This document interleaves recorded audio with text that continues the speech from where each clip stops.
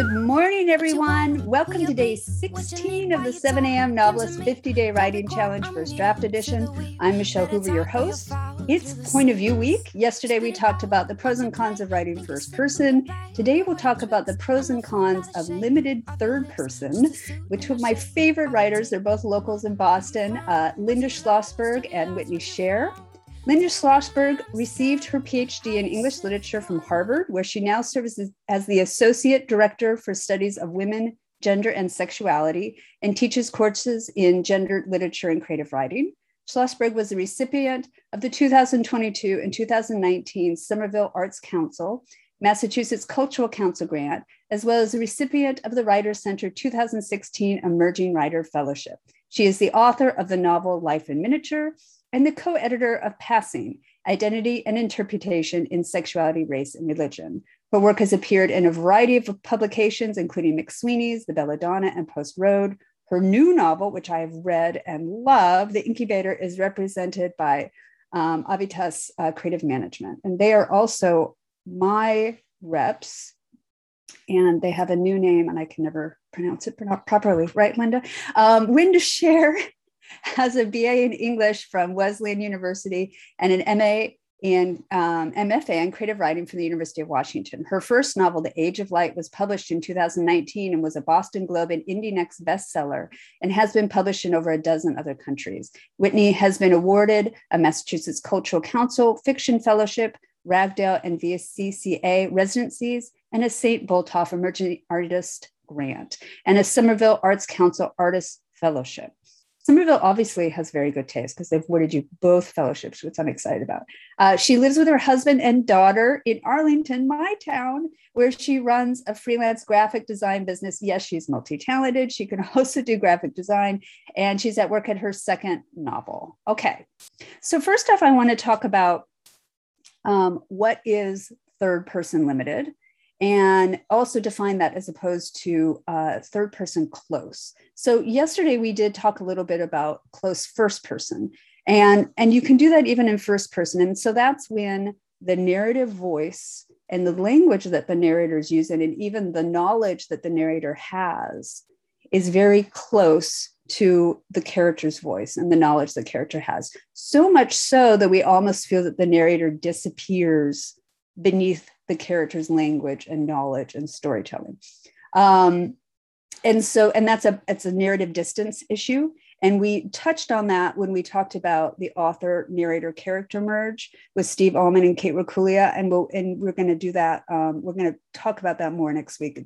Narrative distance is very complex.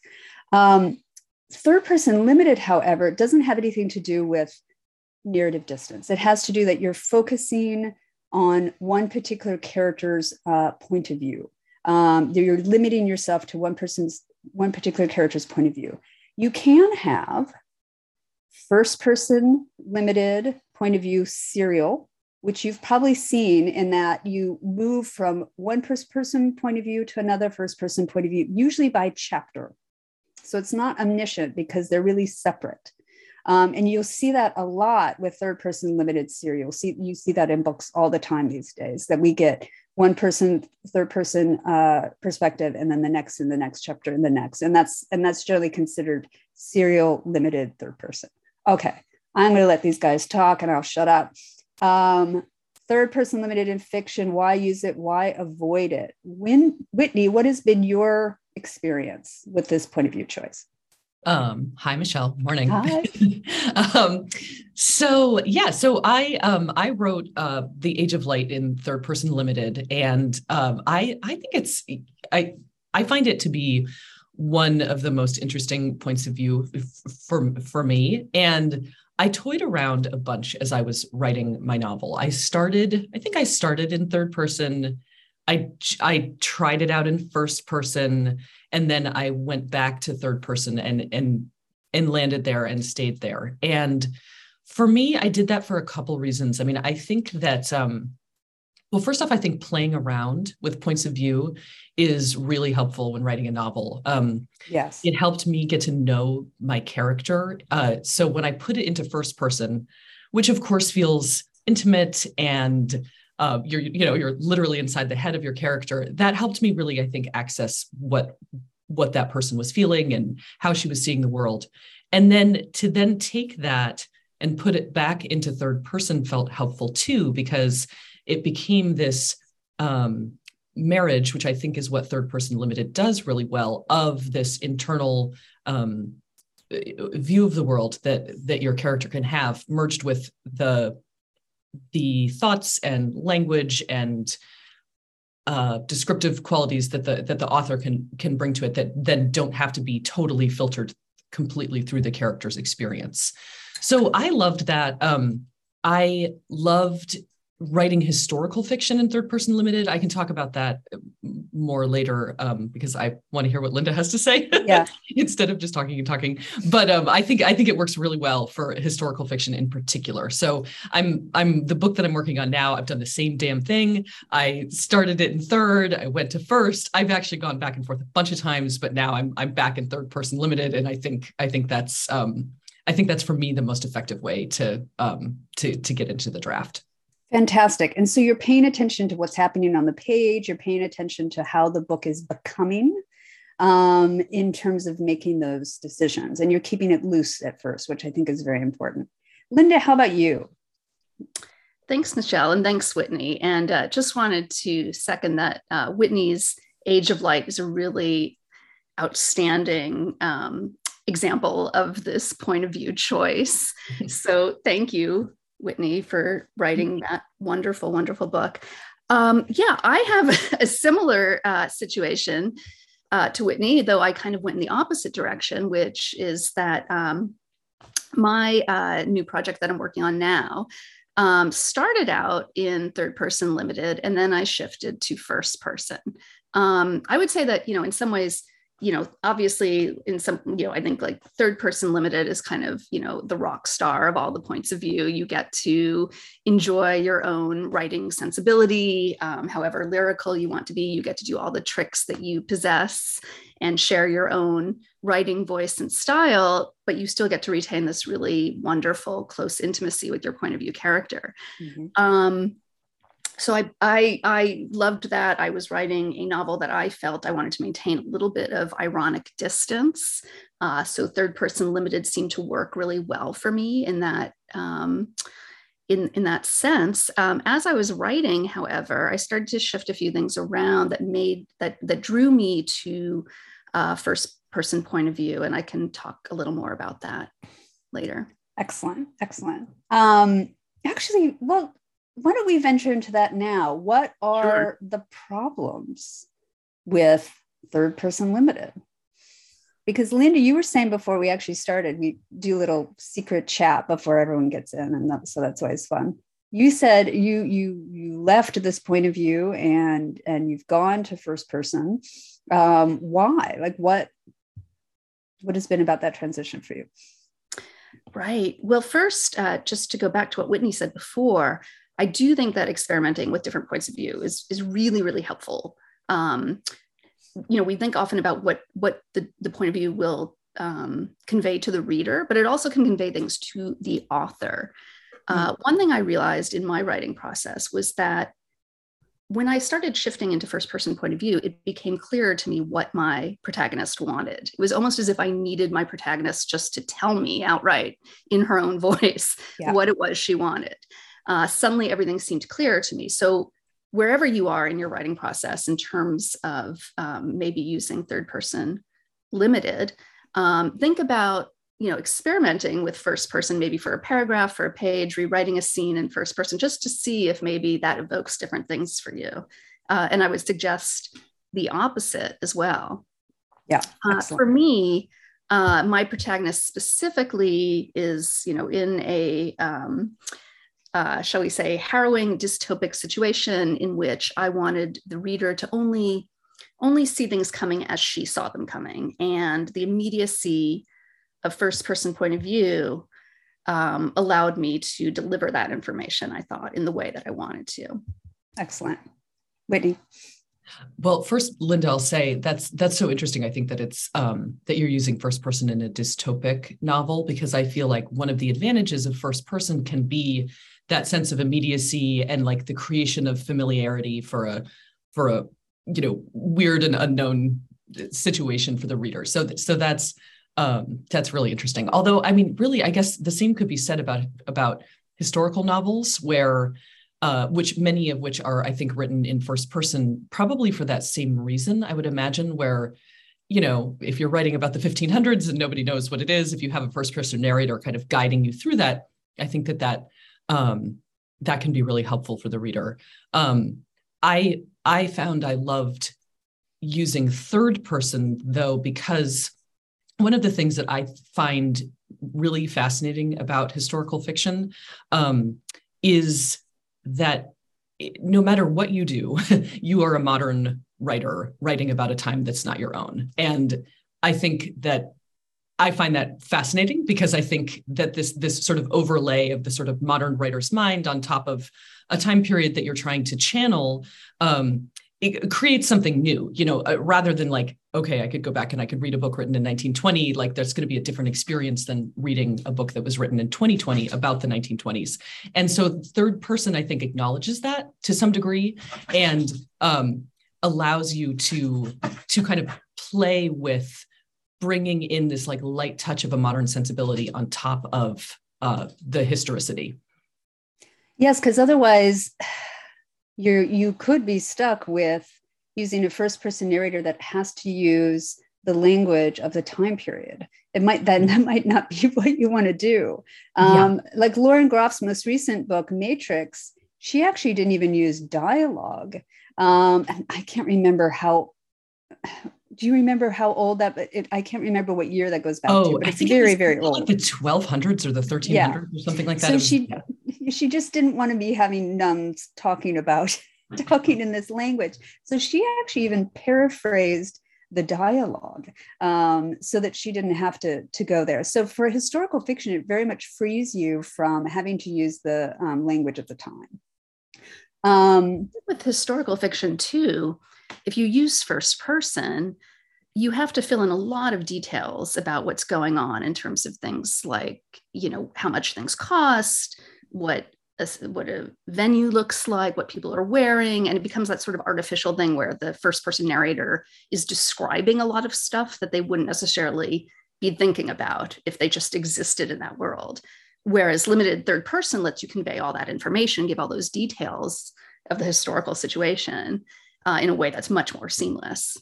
That's totally true, actually. And that's really interesting, because in a way it feels like first person can create this intimacy and can get the reader feeling very close to the world of the book very quickly. But the downside of that is exactly what you just said, that then every single piece of explanatory or expository information is kind of then channeled through that person as well. And so that might actually be more challenging than doing it in third person. Yeah. So I love that we've actually got a historical fiction writer. And Whitney, I don't know if your next book is also historical fiction. Are you still working in historical fiction? Yeah. I am currently, I'm like ping-ponging between things, but yes, I'm writing a piece. Yes, I think the pandemic leads to that sort of. I was writing 3 books at once, and then Linda working in dystopian, because third person is excellent in providing context to your characters' experiences within history, and that can be really, really necessary, and also add tension and add interest. Like there's a reason why you're writing in that particular period in time with those particular people. Dystopian, however, you might want to do a lot of world building. You might want to do that same context, but getting at the mystery of the dystopian world and at the fear of the dystopian world through the first person, I think is a really interesting move. So those decisions, I think, work extremely well. And it's interesting that you both bounce back and forth between them. We do have a question in the Q&A. Christine is asking, how tricky is it to jump from one person to another within a book? So she said, I thought, so this might be if you're doing serial third person, or if you even, because you'll see a lot of books that actually do this, you'll have a serial third person, and suddenly you'll have a first person. Have you had experience with that, with trying to jump within the book, or even thought about that and then decided not to do it, Whitney? That is something that I've been playing with, actually, with this draft that I'm working on now, is having a couple different voices in the same, a couple different third person voices in the same novel. And I think actually that word voice, I think is one that we should probably talk about more here, because I think one of the differences between third and first person is, to me, like first person is a little scary to me, because I feel like it's so dependent on voice. And the best first person narrators, the ones that I love the most, are the ones that are super voicey. And so as a writer, I always think, like, I don't know, I find it a little intimidating, actually, the idea of creating this consistent, unique, fascinating voice that can pull a character through a whole novel. And the idea of doing multiple first person narrators in a novel is even more frightening. I don't recommend it. Yeah. Have you done it, Michelle? I have. Oh, yeah. I wanted to shoot myself. Yes, I don't recommend it. It seems hard. And the books that I've read that are written that way, with the exception, I think, of thrillers, I often think are really, they have mixed success, Yeah. But to do like three, to do a few different voices in third person, I think it feels to me as if you can have that kind of a little bit more of that consistency of the tone and the narrative style throughout all of the different sections. Right. But though you will still see the voice in serial third person. So again, serial person, serial first person means that you are moving either between different first person narrators within the book, usually by chapter, or moving between different limited third person choices, usually by chapter. And so you actually will see that a lot.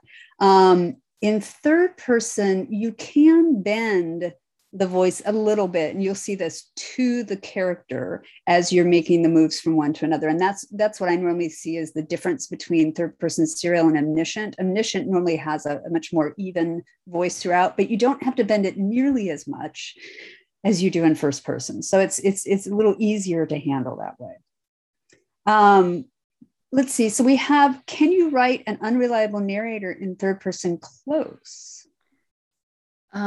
Absolutely. I love this question. I think that third person close absolutely has room for unreliable narrators. I mean, we think that is, that first person point of view is the territory for the unreliable narrator, right? We all learned this in high school. But third person close holds up a lot of possibilities as well. One really remarkable example that I would recommend is Nella Larsen's Harlem Renaissance novel, Passing. Oh, yeah. The point of view character there has a lot of misconceptions, shall we put it, about what she wants. And they are slowly revealed to the reader. I'm going to put this up. It's already I put it there. I'm ahead of you. Yep. You can find versions of this text online for free through Project Gutenberg and some other venues, and it is remarkable. And I think what's nice with this is that you slowly can get into the mindset of the character, and the author can add in a few more surrounding details that cause you to start to question what's going on with your viewpoint character. Yes. And so that's it. I actually think there is no narrative point of view that's not unreliable. Because I just don't believe that someone can tell a story without biases, without blind spots. So I think playing with unreliability is really fun. And it's also one of the most fun things in fiction. And it's something that you really can't do as well in other art forms. And so really thinking about it, even in third person, who is your implied narrator? Because lots of times we don't even think about who's the narrator in third person. We think they're just some entity that exists somewhere. But your reader is getting information that there's somebody. So they're getting information in terms of what the narrator knows, how old the narrator is, where the narrator exists in time. They're getting, and so they're building a loose picture of the narrator, and it's helpful if you are in control of that, because it helps you get across what you're trying to say. And I think the unreliability in third person, it's coming from the narrative distance or the psychic distance that you're taking to your character. Like you can be in third person, but have it be as close to that person's actual experience and thoughts as if you were in first person. And so that's fun to play around with too, I think. And you can like move super close in and have it come sort of channeled through them more and then pull away. I know you're going to talk about that in another one of these sessions too. Yeah. We all just get little bits with each session, but yeah. Another, so a question in the chat, and maybe some of you so what are some of your favorite third person limited novels, including third person limited novels that might be doing the serial third? Because it's really quite common. But do you have recommendations for these guys of books that they can look at? Linda, do you have recs? You've already given us Nella Larse's Passing. Oh, Linda, you're on mute. She looks so excited on me. I'm looking over. I know I got so excited. I didn't turn off my mute. I'm looking over at my bookshelf right now to try to find some examples of serials that do this work. I know Dan Sean's work does it a lot. Interesting. And I'm also, I have to look at my bookshelf, but you actually see it. It's probably one of the most common point of view choices these days, because people don't like to stay in one point of view. They like to have several different. Tommy Orange's novel There, yes. I think was also serial third person. You really will see it quite often. Whitney, can you think of some examples? Well, I just read Steve Allman's new book, which yes. I think it's all third person. It's definitely serial points of view, and I don't think any of them are first person. But he jumps around between, I think, like 4 different characters. It's called All the Secrets of the World. Is that right? I think it's something like that. Yeah. An example of a non-serial third-person point of view book that I just love is Wolf Hall. I think that is such an amazing example of using a close third-person limited point of view to great effect. Excellent. And Linda, I didn't get to you on this question. Have you ever considered using that sort of serial in your books, jumping from points of views in your books? Have you been like, no way I'm doing that. I have a hard enough time. Which there is an argument to be made to stick with one point of view. Right. I mean, the challenge that you're holding out for yourself, if you do that, is you need to make sure that each one feels distinct. Right. It can't just be that you want to move between these points of view to keep certain things, say, secret from your reader, or something like that. They actually need to sound a little bit different. And that is really challenging, right? There needs to be a reason for that movement in the text. Yeah. So I think it's really tricky. I think it's beyond my skill set. I'm just sticking to one person at a time myself. I'm a grand admirer of people who feel able to do this, for sure. I also thought of The Believers by Rebecca Mackay. Isn't that third person serial? And so what she does too, she's also moving in time. So again, when you make those moves between point of view and time, think about the transitions in between. And we talked about this before about batons or pivot points that will give you something at the end of a chapter. It might be an image, it might be a word, it might be a person that you can then repeat at the beginning of the next section that gives you some crossover. Another question we have, can you talk about why an author might want to make a narrator's voice more obvious versus more invisible? What effect might that have on the reader? I'm thinking about an invisible narrator might attempt to line more closely with the reader, whereas a narrator that the reader is more aware of, as if someone is there telling the story, might also feel like another character and therefore maybe creates distance from the reader. That's a great question. I'm trying to think about how to answer that question. I feel like I mean, if you're writing in third person limited and, you're not doing like a, Nick Carraway in Great Gatsby thing where you have like a literal person narrating the story of another person. I think one of the reasons I think that I like third person is that even though that narrator is kind of this invisible presence, it does have its own tone and lyricism and descriptive ability, that can be kind of outside of what how the character might talk. But of course, the more that you play with that and the more that you make that voice of the narrator or the sort of like authorial voice different from the character, you run the exact risk that this question is asking, which is that it then sort of like it loses that invisibility and it becomes sort of this separate presence that the reader is aware of. And when that happens, I do think that one of the downsides is that then does create distance between the reader and the actual character.